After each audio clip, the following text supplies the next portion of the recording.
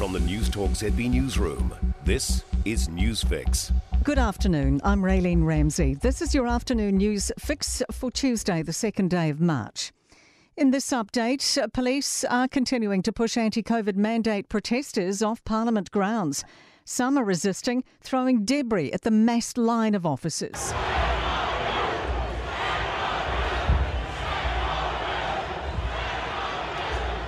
Our reporter Jack Crossland is there. Police are not holding back, ripping tents down all over Parliament's grounds after 23 days. Protesters cannot believe the sight, their camp being eradicated right in front of them.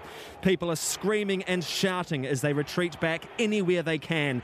In just over half an hour, nearly every tent is now gone, and they all sit in a massive pile ready to be dragged away.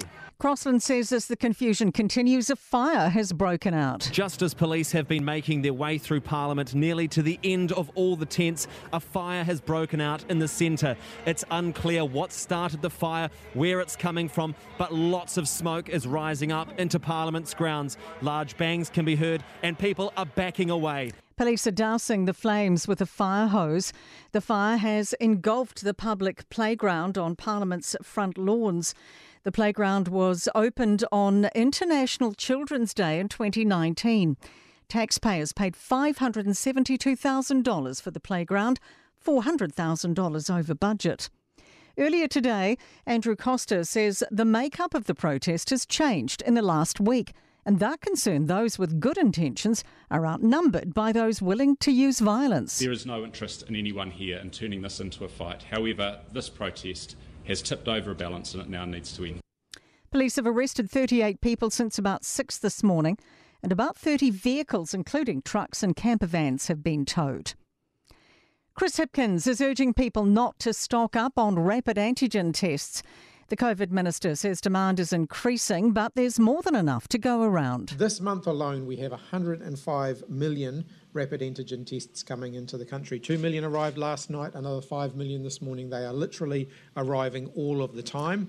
New Zealand has 22,152 COVID community cases today. 405 people are in hospital, 10 in ICU.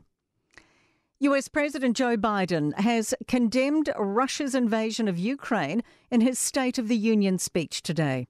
He says the free world is holding President Vladimir Putin accountable. 27 members of the European Union, including France, Germany, Italy, as well as countries like the United Kingdom, Canada, Japan, Korea, Australia, New Zealand, and many others, even Switzerland, are inflicting pain on Russia.